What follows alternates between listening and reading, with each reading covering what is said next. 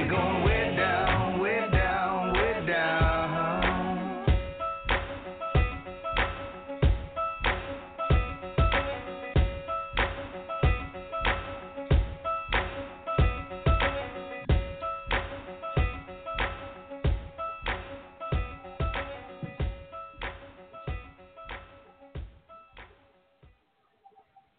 Hey everybody, welcome to a new edition of the Peachtree Post live on a Friday morning. I believe I have my co-host Jarrett Smith with me. Jarrett, are you there?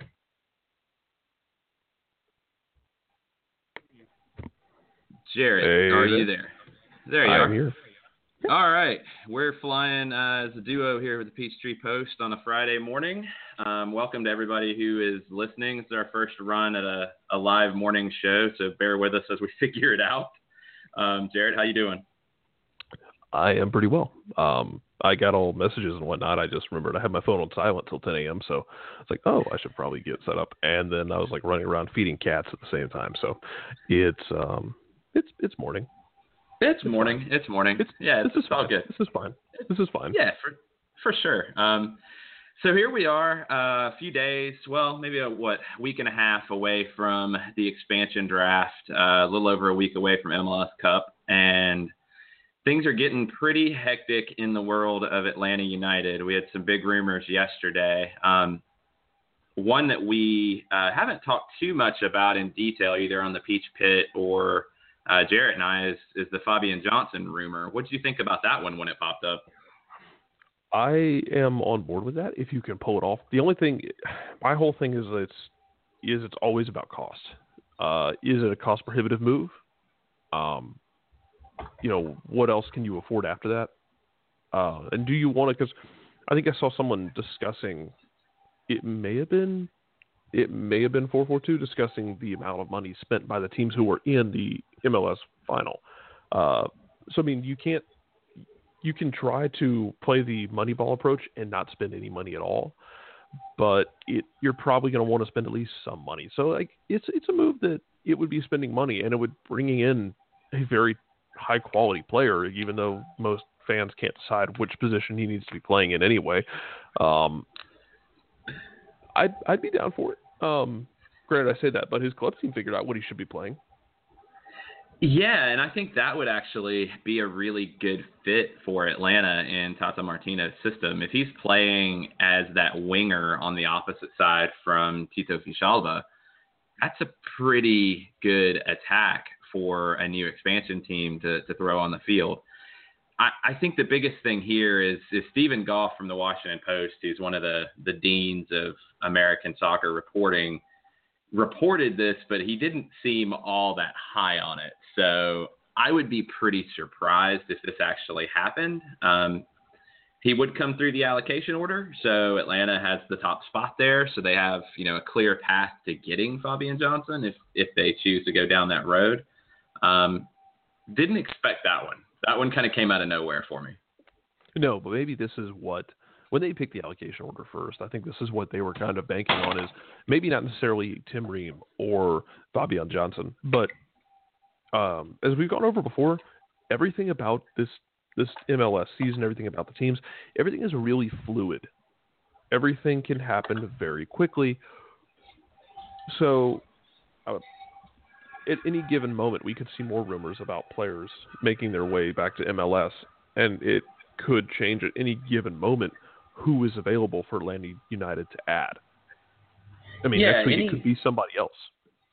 For sure, and that's kind of the thing. If you don't follow world soccer super closely, this is how transfer discussion goes. You won't have an idea of somebody being on the radar, and then all of a sudden there's a rumor and it pops up, and then there's talk, and then something could happen, or it could just completely fade away. So we could be at a point where Atlanta United is making a lot of inquiries to a lot of players and agents and clubs around the world, and it could merely be that, just, hey, would Fabian Johnson be interested in coming to MLS at any point? Oh, no? Okay, that's fine. It could have been that conversation. It could be more. We don't know, and we'll have to wait till a little bit further along in the process to see what's next on the Fabian Johnson front. But there's another player that looks a lot more likely to be coming to Atlanta, and that's Sean Johnson, goalkeeper from Chicago Fire. I had a whole little spiel set up for that for this morning, and it didn't go off at all. It did not develop properly. I woke up at 7 a.m. I was like, I should do that, and then I went back to sleep. That's how my morning went. Yeah. Nice. So the too long didn't read version is Sean Johnson, as Jason said, is probably coming to Atlanta United. Unless something weird happens, which something weird could always happen. Don't worry. There's always room for weirdness, but it sounds like Atlanta United might have a goalkeeper. Yeah, and a very experienced one at that. I mean, Johnson's 27 years old, but he's played 176 games in MLS with Chicago. He's been the regular starter there from about halfway through his rookie year of 2010 up until last season, where new manager Veljko Paunovic didn't rate him as highly as he had been rated in the past. I mean, we're talking about a guy who at one point was the heir apparent to Tim Howard and Brad Guzan as the U.S. national team goalkeeper, and he's slipped a little bit from there. That's fair, and when you look at his performances, it's fair. But he's a top 10 goalkeeper in MLS. He is a local player as well from Lilburn, Brookwood High School, and there's a lot to be said about that combination of a goalkeeper in the league plus the local connection to get the fan base excited. I think it's a good move. It'll depend on how much allocation money we have to give up to get him, and I don't know if we'll ever have that answer. Yeah, that's as I said, we were talking about this last night. I'm mostly tickled at the idea that let's give Chicago more money to make decisions with, because those decisions have been so great so far. We basically, if this works out, what you're doing is Atlanta United gets their goalkeeper, who is from the area, who can step in and be a solid upper, top half of MLS goalkeepers, and you have just sold Chicago a box of Acme goods to the Wile E. Coyote, and he's probably not going to catch the Roadrunner. He's probably going to blow himself up. All right, that blowing themselves up counts as Bastian Schweinsteiger. I wish I had my breaking news sounder, but we have breaking news this morning, ladies and gentlemen. Darren Eales just tweeted, "Look out for another Atlanta United player announcement this morning. They'll be coming thick and fast now. #Unite and Conquer." I wish I could say that we planned this morning live episode to coincide with this, but we had no idea this was about to happen. So there you go. Craziness. The only thing I'm missing is Krispy Kreme donuts right now. We were not prepared for this. So let's see what happens. I don't know. This morning could be any time between now and noon, I'm assuming. And we're going to have to stay tuned to Darren and Atlanta United and see what's up. Couple things, just so you know, kind of rules and how things work. They couldn't announce that trade for Sean Johnson because the trade window does not open until December 11th, the 3-hour window after MLS Cup. So they can't announce that. I'm trying to think of who they could announce. They could announce a player who's out of contract. I think that's about it. That's really about it, because you can't make a trade within the league. It could be a player from the lower leagues, I believe, as long as they're out of contract. Beyond that, we're playing the waiting game, and we'll see what happens. Nice timing, Darren. Thank you for the timing here. I'm very impressed. Yeah, that's fair. I mean, it's just the way the league works. It's the nature of the beast that you're not going to be able to say what exactly is going on. So that's fine. I have no problem with that personally. Yeah. I'm very intrigued to see what happens while we're doing the show. So stay tuned to Twitter and Atlanta United there. So we'll see what happens, and we'll discuss it as soon as we see what the news is. I have really nothing on this point on what it could be. No, the only question I have is, I don't know if this is going to be the case or not. The question is it going to be, somebody who we might be expecting, or and I wondered this about Sean Johnson, if and you mentioned that last night that they picked up his option. And one of these things where they picked up his option and traded him instead of not protecting him in the expansion draft and then losing him to Atlanta United in the expansion draft for nothing, which then Atlanta's got to pay his contract. But I wonder if there would be another one of these moves where teams are putting teams together, or putting together offers for their players, and they're trying to move them and at least get something for even general allocation money instead of just losing them outright. Yeah, and going back to Sean, when you do the research on kind of what his situation was in Chicago, he was on the outs really from the beginning of the season. So there was talk about possibly him moving from Chicago during the 2016 season, but reports were that they weren't looking at getting much back in return. And maybe that could be because he had an expiring contract. Maybe it's a little different now that they renewed it. But, there was some concern about what the cost would be and how much allocation money we'd be giving up.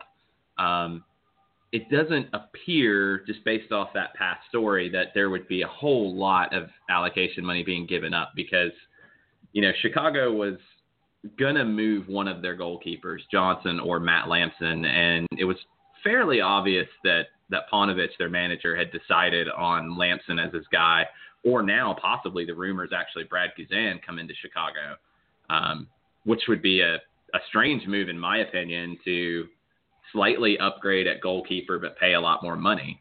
So it's Chicago. So, I'm not going to try to get into Chicago's mind because I might give myself a headache, but that's kind of where we're at. Yeah.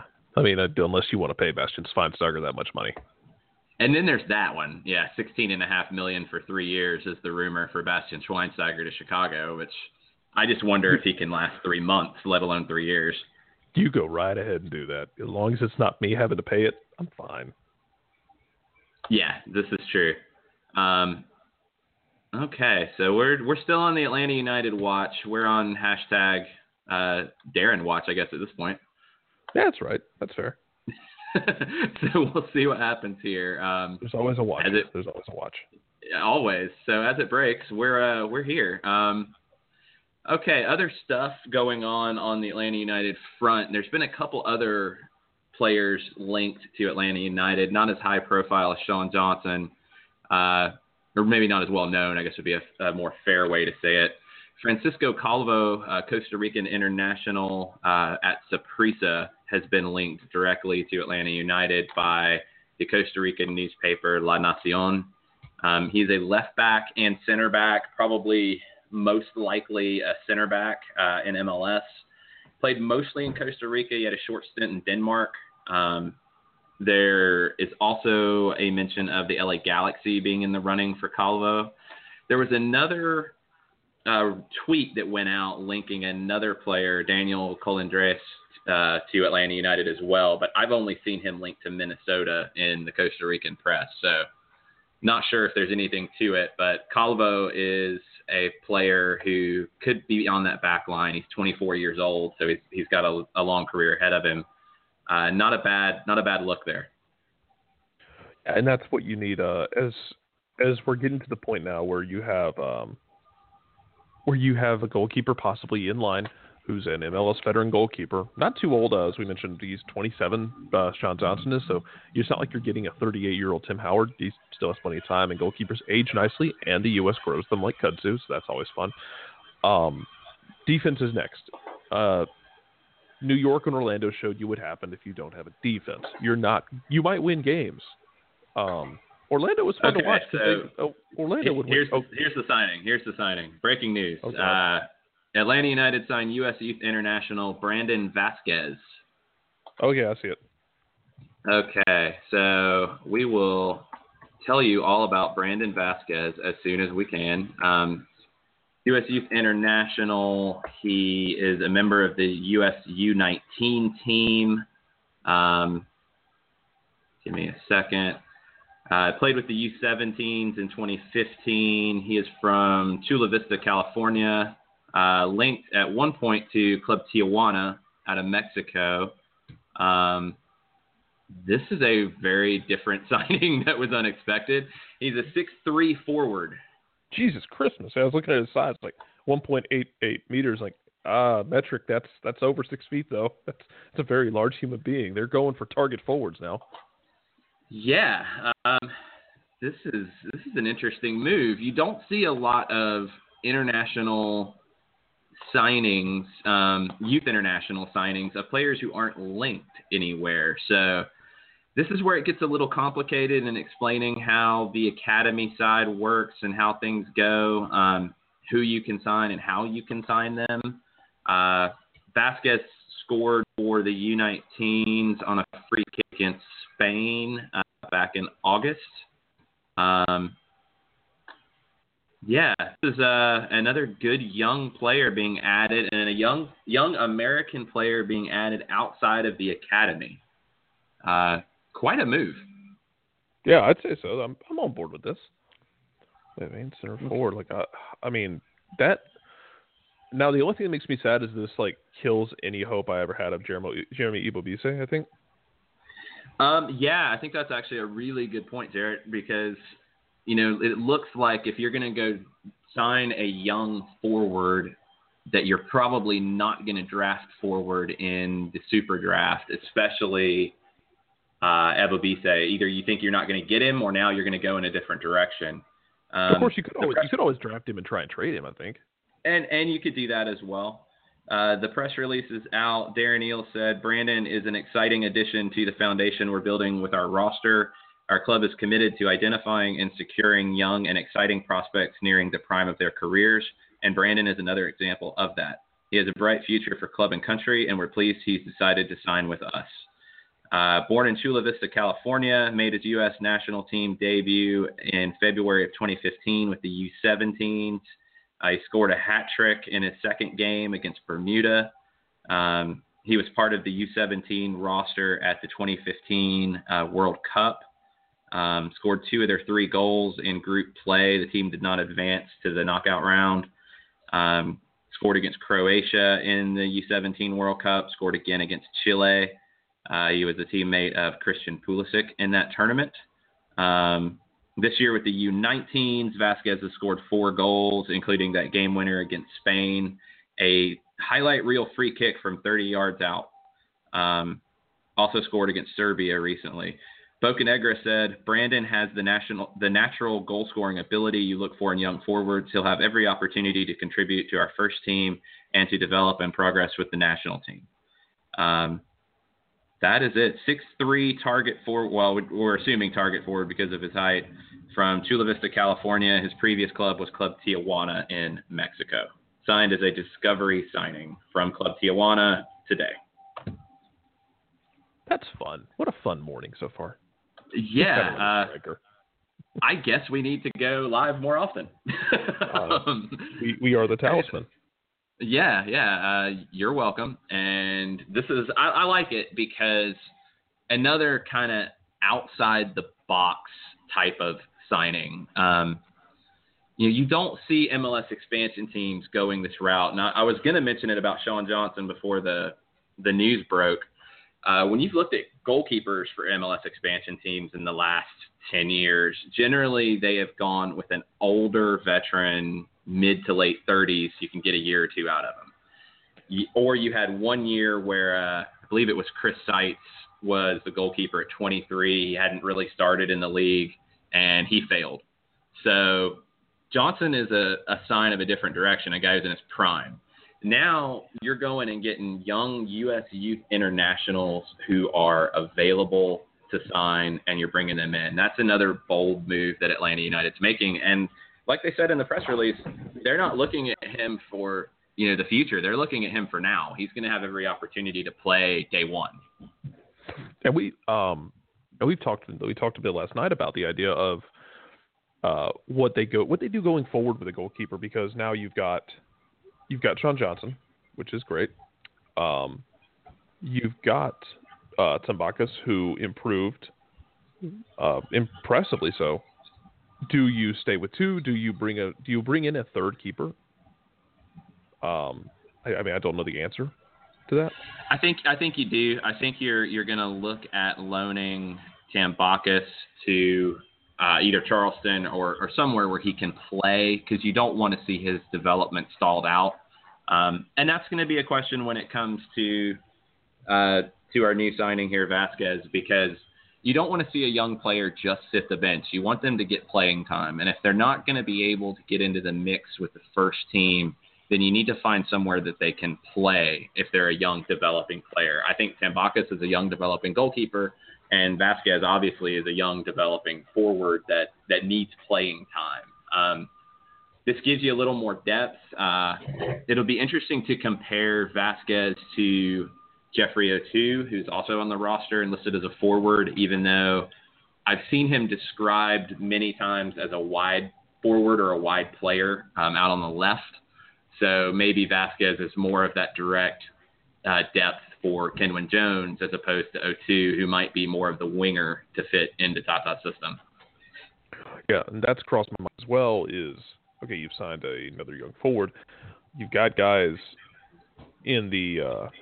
you've got guys who are young who are playing for the academy right now who kind of fit that age where now the pressure's on you if you're a kid. You know, I mean, especially if you're the U18 team and your time's running out, you better make an impression. For sure, yeah, and that's the other thing is this puts more pressure on the players coming up out of that U18 and U16 academy. That now you're adding another player on top of that who is young and the pedigree's there. I mean, we're talking about a guy who played in the most recent U17 World Cup. We're talking about a guy who's scoring goals for the U19 national team. This is a guy who can come in day one and play, and that's going to put more pressure on the Patrick Okonkwo's and Lagos Kungas and the forwards in the academy to show that they're ready to take that on. That's when you look at how clubs are constructed worldwide, that's what you see is you're not going to coddle the young players coming up out of the academy. You want to push them and you want to help them develop into as good of a player as they possibly can. And that's looking at Tata's history, looking at his background, same with his assistant, Jorge Thieler. These are guys who come from that style of system at Newell's Old Boys. It is a survival of the fittest. And this is hopefully going to be a push for the young academy players to work even harder to earn playing time and to earn a look. Yeah, that's the U16s I'm not so worried about. We've gone over before. As we've seen them play is, I think the thing that impresses me most about the 18s especially, and the 16s as well, is the amount of defensive talent that's there. Like you don't think about, how many defensive players you're going to pull out of your academy, but you have a Nelson Figueroa down there. You have, I can't remember his name, his partner, the center back for the 18s. Bryce Washington. Thank you, Bryce Washington, who's like hyper athletic, whereas Figueroa is kind of more in that, almost that Boca Negra mold. I think you described it as. Yeah. So like, there's a lot of defensive talent down there. There's a lot of talent all over the field. But they've got to start making their impressions now because they are running out of time. And the 16s, while not running out of time, and the 16s are just like brutal to everyone they play. I really want to see how they develop over the next year or two and see by the time they get to that 18 point where they're going to have to make a decision, the 16s will have 2 more years of seasoning. We'll see a better direction of where the team is going as a whole. And it's going to be a different conversation just because the team's not going to be in the same place. Yeah, and you're going to be a little bit further along in this whole process. So this is just a really, again, another bold, different type of move. You haven't seen these types of moves out of MLS teams historically, especially expansion teams. Generally, you've seen a route like New York City followed this past expansion in 2015, where they went and signed veterans and players who they thought could contribute straight away.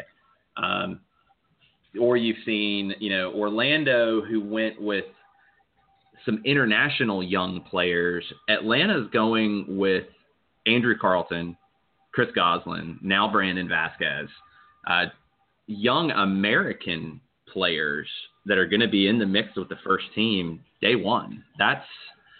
It's different. I like it. I think it fits what they're trying to build. It fits everything that they have said so far and what they want this club to be. And it fits what their manager wants to do. He's looking at this as a project, not a 1-2 year deal where he's got to win a trophy straight away. He's looking at a project that will sustain itself over time and bring trophies through that process.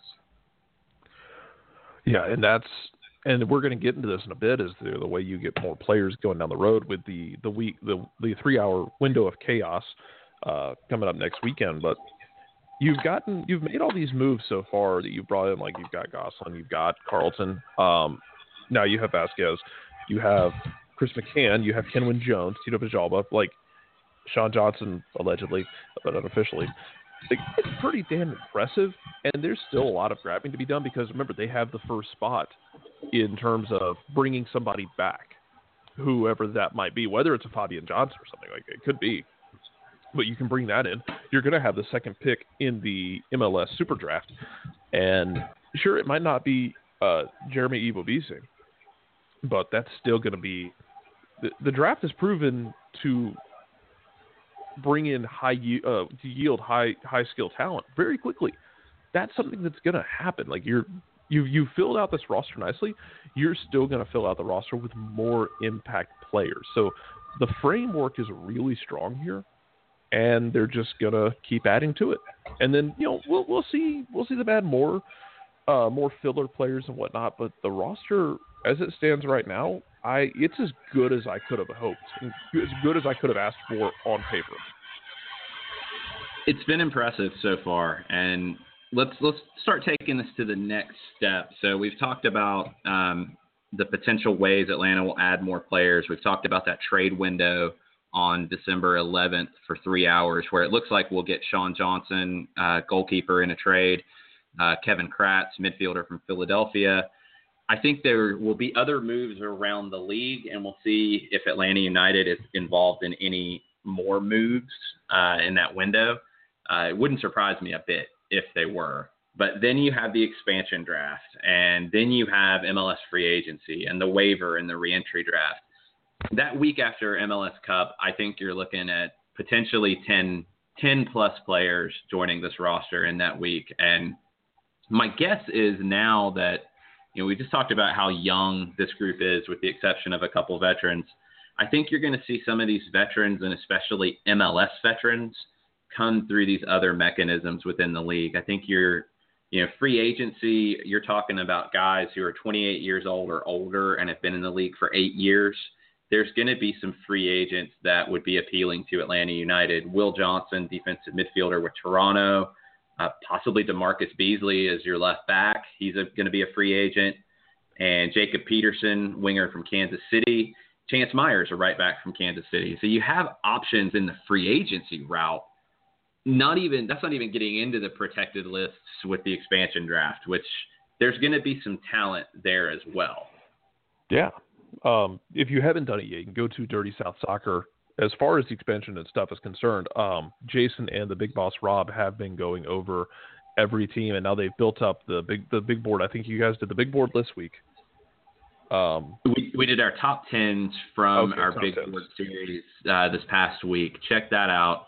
Well, actually, next week we have a mock draft that we're doing with the new Minnesota United blog, E Pluribus Lunum, which is a pretty cool name. I got to give props for that. That is an 80 name on a scale on the 80 scale of scouting. That is an 80 name. I love that so much. Yeah, I give them total props on that. So we'll have a mock draft with them coming up next week. Rob and I, kind of went through strategy on that. Pretty interesting when you start looking at who could be available, and this is all a lot of guessing between our site, between the other sites in the SB Nation network, and just from our first run through, it looks like you're going to have a lot of midfielders available, a fair number of outside backs. You're not going to see many strikers available, which might not be as big of a deal for Atlanta United now. And you're not going to see as many goalkeepers, which isn't a big deal if the trade goes through. And center backs was a little thin as well. So I think you'll see some guys. You'll see a couple starters. I'd love to see 2-3 starters come out of the expansion draft and a couple more depth guys. But there'll be lots of outside backs and midfielders, wingers, is what looks like will be available. I think the key word there you used is depth. MLS season is not a walk in the park. It is a lot of games, over a very long period of time in a country that is extremely large and involves a lot of travel. Depth will be a thing, especially when you have to play a game, jump on a plane, go play in Vancouver, probably go play down in San Jose or something, then go play in the Midwest, and then come home. Like, depth's going to be a real thing because jet lag is a real thing. And playing for 90 minutes, like, it's hard. It's tiring. It hurts at times. Depth is key here, and some of these picks might not be sexy in the sense that somebody might look at them and go, "Oh, that's not, that guy's interesting." But is he going to start here? Well, probably not. He might not start every game, but he provides key depth, in the middle of the week for those quick turnaround matches. Somebody gets hurt, somebody has to come off because you want to change things up. You can have a really impressive starting 11, but if you don't have any depth behind it, what does it mean other than the times when you can roll out your starting 11? If you want to make changes, you're not going to be able to efficiently. Some of those signings, like I said, they're not going to be sexy, but they're going to be very important down the road. Very effective is kind of, I think, where I look at it. And you have to look at guys. We've talked about all the young players that Atlanta's brought in. You do have to consider Kenwyne Jones and his durability, and Chris McCann as well. You've seen McCann with some nagging injuries at Coventry City while on loan this fall. You're going to have to prepare to give those guys some breaks. Now you have Vasquez who can give Jones, a break up top. You're going to need some midfielders to go in that holding midfield role for McCann. And if you're going to play what we would expect, just judging from Tata Martino's history, some variation of the 4-3-3 or 4-2-3-1, you're going to need a number of central midfielders who can both play the holding role and play more of an attacking role. So there should be some options in the expansion draft for you. One that I've kind of zeroed in on a few times is Michael Stevens from Chicago. He could be, it's going to be a numbers game for a lot of the existing MLS teams as they prepare their protected lists. And you're going to see some good players who they would like to keep left out of that 11 players that they can protect. And Stevens is one who could be available. And Stevens is not one of those picks that you're going to, run out and buy the jersey and throw a party about him coming to the team. But he's one of those glue guys who you need in a midfield like this, and can play a lot of different positions. He can play as a holding. He can play out wide. He can play as an attacking midfielder in spells. You need players like that to fill out a roster, and that's where sometimes expansion teams can get hurt, is where they don't have that depth when you have some injuries, when you have those 3-game weeks, when the schedule starts to back up on you. You need those types of players that can fill in, and Stevens is one. We've talked a lot about Gonzalo Verón from the Red Bulls, who we think will be left unprotected. That's not a guarantee that that'll happen, but we think it could. There's going to be a lot of options in the midfield in this expansion draft, and if I had to guess, I think that's where most of the players will come from that Atlanta United picks up. There's questions now I have about guys like who are in this the look that we've had before, and the guys in the work that the great work that you and the Big Boss did in names like Gonzalo Verón. Like how does he fit? How does Jack McInerney fit now that you've signed an 18-year-old striker? Do you still go after a guy like a McInerney who can play up top? Really good question, and I think you definitely have to look at strategy going into it now that you have another forward. Is a guy like Jack McInerney as valuable to Atlanta United in that expansion draft now? Maybe not, because you do have a little more depth up top. Like if you go get a Fabian Johnson, let's say that does happen. I mean, it's just rumor. There's really not much to it right now. If you go get him, do you need Harry Shipp? I mean, it'd be nice to have him, but I would, and the reason I would is I think Harry Shipp has been played out of position wide. I think he's a number 10, and okay. if you could play him as the 10 and have Villalba and potentially Fabian Johnson or Gonzalo Verón wide on either side of him, that's a deadly attack. The other question too that I'd like to see now is can Jones and Vasquez play together in a 2-forward setup? And we'll have to see. Could give you more options, more flexibility. And Tata Martino is a manager who's not afraid to vary what he does based off his opponent and based off what he has to work with. He's not one of these managers who is 4-3-3 and that's it, no questions asked. That's what you're going to do. He will mix it up. So you could see some different variations depending on who's playing well and depending on the opponent. Yeah, and I still need to watch the young man play more often. Now that we it's just breaking, so we'll kind of figure it out as we go along. But I need to watch Vasquez more and see what kind of forward he is. I mean, even at his size doesn't really. That's great, but it doesn't dictate what he is. Bjorn Johnson's playing over in Scotland. He's 6'5" and he runs like a deer. So just because he's a big guy doesn't mean he's just gonna be a target who doesn't move around a lot. Kenwyne Jones has shown you down in his time that we've seen him play that he can be really lethal with the ball at his feet, turning with the ball at his feet in space, kind of in that not as explosive version of Josie Altidore, but kind of in that vein of using his strength to find space and to move with the ball. But a two forward setup I'd be fine with. I mean, I get your point about Harry Shipp as well about playing him at the 10. Fine with that. Personally, I'm just sitting here now.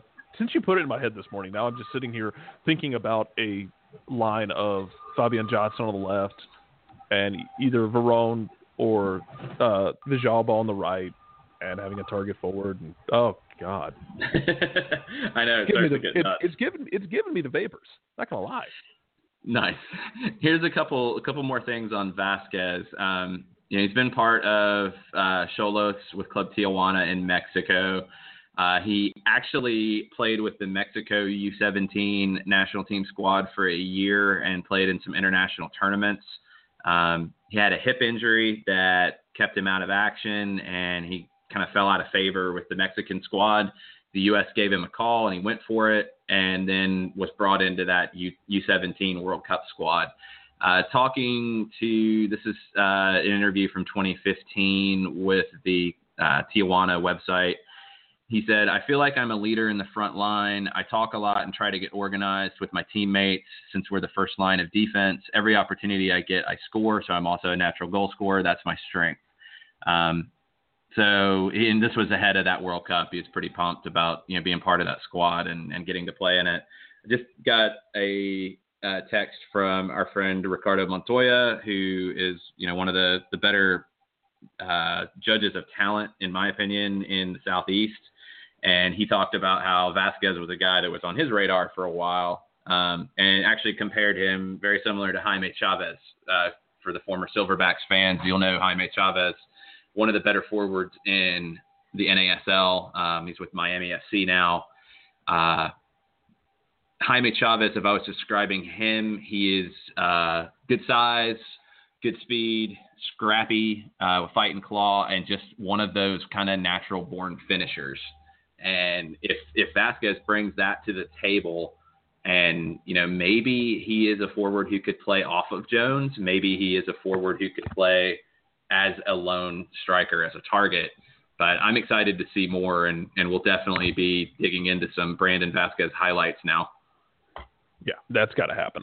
And that's a good comparison. I like watching Chavez play. He was just, the way I would describe him is just fun. Jaime Chavez was fun because he could turn nothing into something. And That's it right there. He could make something out of nothing and score goals. And you need those types of players in this league. Yeah, he could be surrounded. It could be a nothing ball. He could chase it down, though, and all of a sudden you've got a scoring opportunity, whether it's directly through him scoring and shooting on goal, or whether it's setting someone else up on a late run. He was just fun to watch, and I enjoyed watching him play. I would take if you gave me a young Jaime Chavez, I would be down for that. I wouldn't say no. Yeah, and this is a player who has a lot to learn, and being able to be with a manager like Tata Martino, you would expect his development to grow even more. It's going to be an interesting time as we get closer and closer, as we start to add more players. We have about 20 more minutes before we call it a day, but wanted to talk about the reentry and waiver draft process, just so you kind of know what we're about to get into and what types of players could be available in that. The MLS, so right now you're seeing teams announce if they're not picking up an option for a player, and that affects where they might go afterwards. We talked about free agency. If you're 28 years old, you've been in the league for 8 years, you have free agency rights in MLS. You can sign where you want. There's, I think, a cap on how much you can sign for, and teams are limited to signing 2 free agents every year. So you're not gonna see a whole bunch of free agents come here, but 1 or 2 I think is very likely. Then the players who don't qualify for free agency go into waiver or reentry draft. Waiver draft is players who haven't been in the league very long or are younger. The guys that I'm seeing who fit into waiver draft right now that are worth consideration: Jordan McCrary, outside back from New England. He's a local product, played for Concord Fire as a kid, went to University of North Carolina. Seb Hines, center back, who has played a lot for Orlando. Orlando fans are not very high on him. He's played a good bit in the league, but maybe Orlando fans are not very high on any of their defenders, really. That is true, and if you look at the numbers, they have a good reason to. So yeah, that's like saying, the Falcons aren't really high on their defense. There's a reason.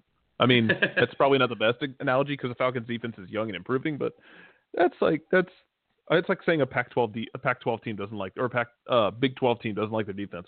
There's a reason. They have reasons. Yeah, good point.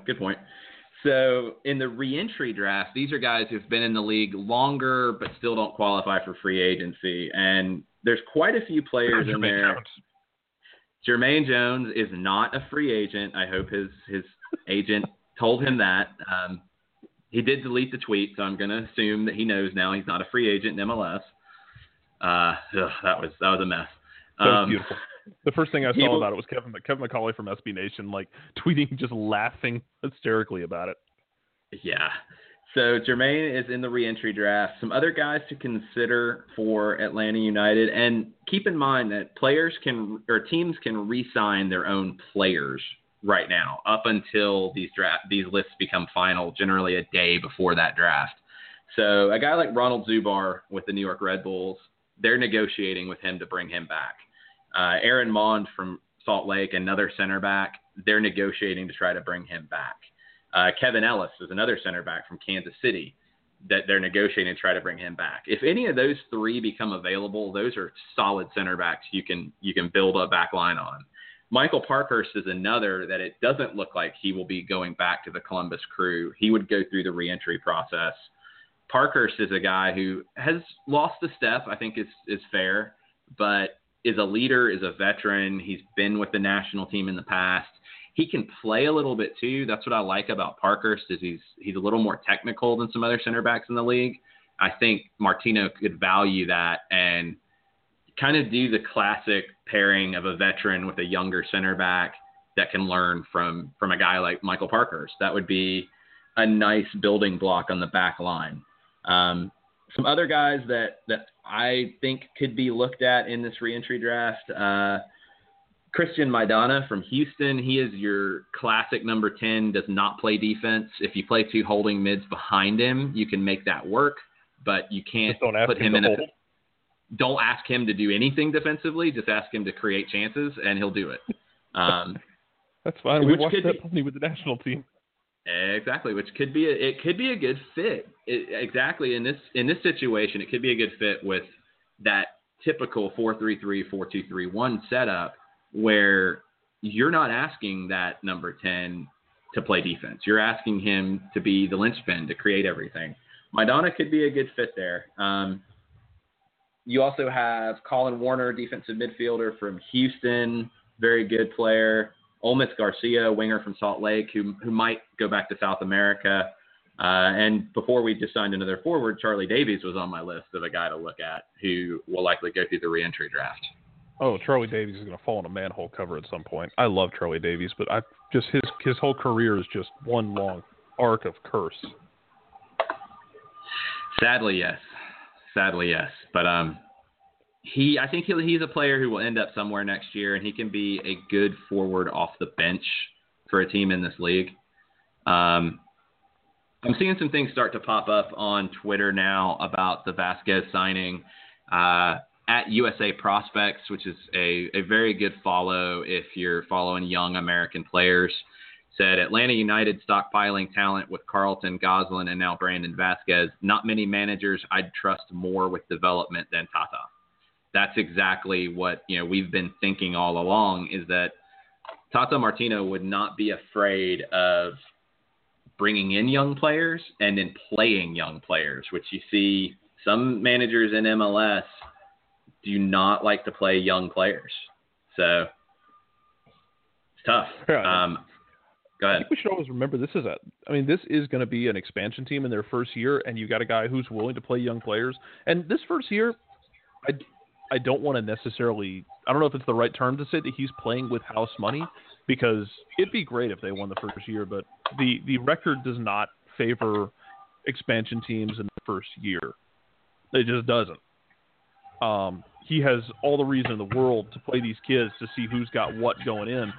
And, maybe you shock the world with them. Maybe you find a hidden gem of talent. You can always sub them off or change things up throughout the season. It's a very long season. But he's kind of playing with house money where he can play these young kids and get creative and see what they've got. It's not like if they don't make the playoffs, he's going to be fired. He's got all the room in the world and all the rope in the world with which to play these young guys, to get creative and to see who's got what going forward. And when you've got this many young guys, I think that's important. Yeah, it's important to give him that opportunity to develop the squad. And, I think back to Martino's introductory press conference where he talked about how he came from a club in Newell's Old Boys in Argentina that put a priority on developing young talent. And that's what he wants to do here. We're not getting there's been a lot of talk about the foreign manager never does well in MLS. Don't think Tata Martino is your typical foreign manager, because most of the ones that we've talked about, the one that always comes to mind for me is Ruud Gullit in LA with the Galaxy in 2008. Ruud Gullit wanted to sign every old European player he could find, and that doesn't work. And that's not Tata Martino. Tata Martino is wanting to sign young talent. We haven't talked about the two young players from Newell's who have been linked to Atlanta United. Both are on the fringes of the Newell's first team. One is a center back, one is a left back, and I believe one was 21 years old, one was 18. You're talking about developing a young team that can run. I mean, it's kind of a funny comparison to Dan Quinn and wanting speed. That's what we're looking at in some ways with this team, with a lot of youth, a lot of guys who can get after it, a lot of guys who can put the other team under pressure and will develop and grow together. It might take a year or two, but MLS is a league where you can become competitive fairly quickly if you make the right moves. Yeah. So we'll have to see how else. I want to see how else they sign. We've talked about how many ways they can still sign. I want to see how many of it is young guys. And because you know what, I think we've gone over this before. You don't want it to be a team just made of young players. You've got to have veteran presence there somewhere, and you've got it in a sense with Kenyon and Chris McCann. You've got older players who have been around the block, and you've got now Sean Johnson, who's been in the league for a while. But I still would like to see, a veteran center back would be just fine by me. I don't care if you spend DP money on a veteran center back. I can live with that. And I'm not saying 37-year-old on his last legs might give you a year or two, but I'd be fine with like a 29, 30-year-old center back. If you can find one, okay, yeah, that's fine. Yeah, the Liam Ridgewell type of signing in Portland is a good one to look at.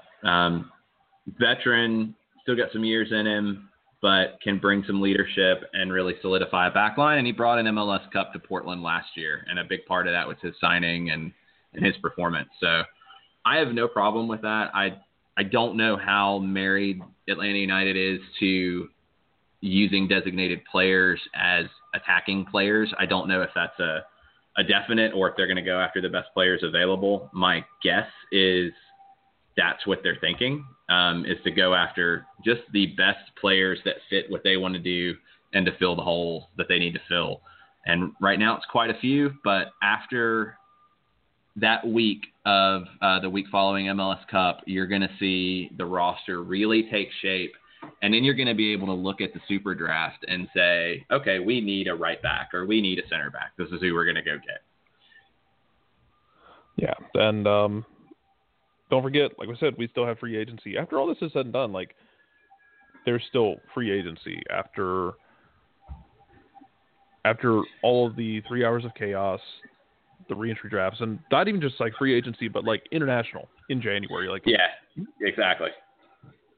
Like, you can go get somebody from around the world. Like, there's so many rumors right now about players leaving the MLS, and that's fine. Like, guys trying to get over to Europe because that's where they want to be, and that's understandable. Don't hold that against them.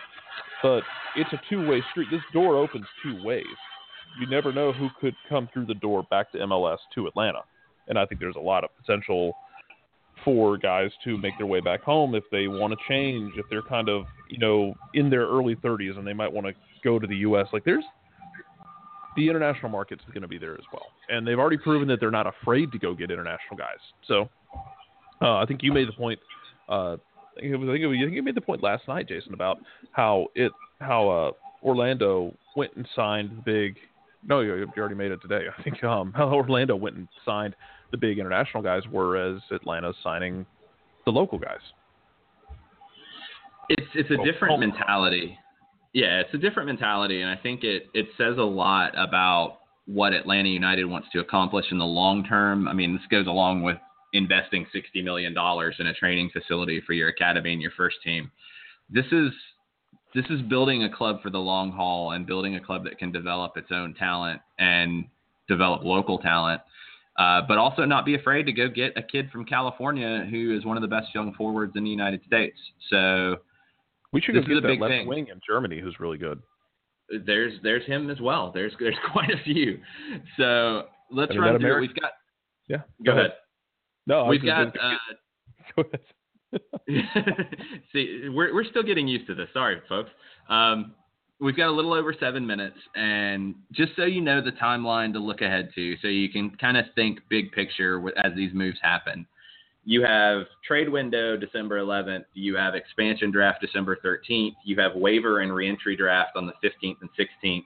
You have a second stage of the reentry draft December 22nd, I believe.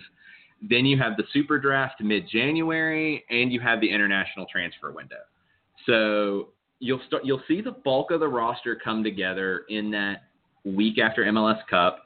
You'll see the super draft bring you a starter for sure with that number 2 pick. If you make trades, if you do other things to get more picks or whatever, that could change. But with the number 2 pick, you're going to get a starter. And then you'll see the international transfer window as a way to fill in the gaps. Or you'll see as the rosters come together where a gap has been created for a signing, like Andres Guardado, who is still on the radar, maybe a Fabian Johnson, others. Andres Guardado is going to stay on the radar forever. He is. I hope not. I hope he's going to be here at some point, but we'll see. One thing I'd love the signing. Something to keep in mind on the expansion draft with this Fabian Johnson rumor. If Atlanta United goes out and gets Gonzalo Verón in the expansion draft with the first pick, who, right now, if you start to look at projected protected lists, Verón is probably the biggest talent that could be available. If Atlanta United picks him, it would be a lot less likely that they bring in Fabian Johnson unless you're going to play him as a left back. Because then you'd have Vichalba and Verón as wide players, and you're probably not going to add a third starting level wide player. If they go away from Verón and pick a Harry Shipp or a center back or whatever else with that first pick, then maybe they're keeping a spot for either a Fabian Johnson or another international signing at winger. So start to think about strategy as these things come together and start to think about, well, one move affects 3 other moves down the line. So it's not just as simple as getting the best player available. Also, don't forget that in a couple of years, there's going to be more teams coming into MLS as it continues to grow, which it should by all means. we're going to be on the other end of this. We're going to have this discussion in a couple of years about who do we protect, who do we not protect, who do we intentionally leave unprotected when the expansion draft, if the expansion draft happens again. There's no guarantee that it will. They might just give LAFC just all of the general allocation money to play with. But if it does happen again, we might have to have this discussion on the other side of the fence. It's true, and it will happen. There will be more expansion teams coming in. You're looking at LAFC in 2018. We don't know if another team will come in with them, as Miami is still muddling along. That sums up Miami's expansion efforts right now. You have St. Louis, who's making some noise. You have Cincinnati, who's making some noise. You have Sacramento, who is pushing along pretty hard. If I had to put money on it today, I would think Sacramento is probably the closest to coming in with LAFC. But they might just opt to bring in LAFC and be with an odd number for a year until they give either Cincinnati or Sacramento or maybe Miami a chance to get things together. But they're talking about 28 teams in the next 5-6 years. So you're going to have this happen. You're going to have to keep producing talent to replace these guys as things happen.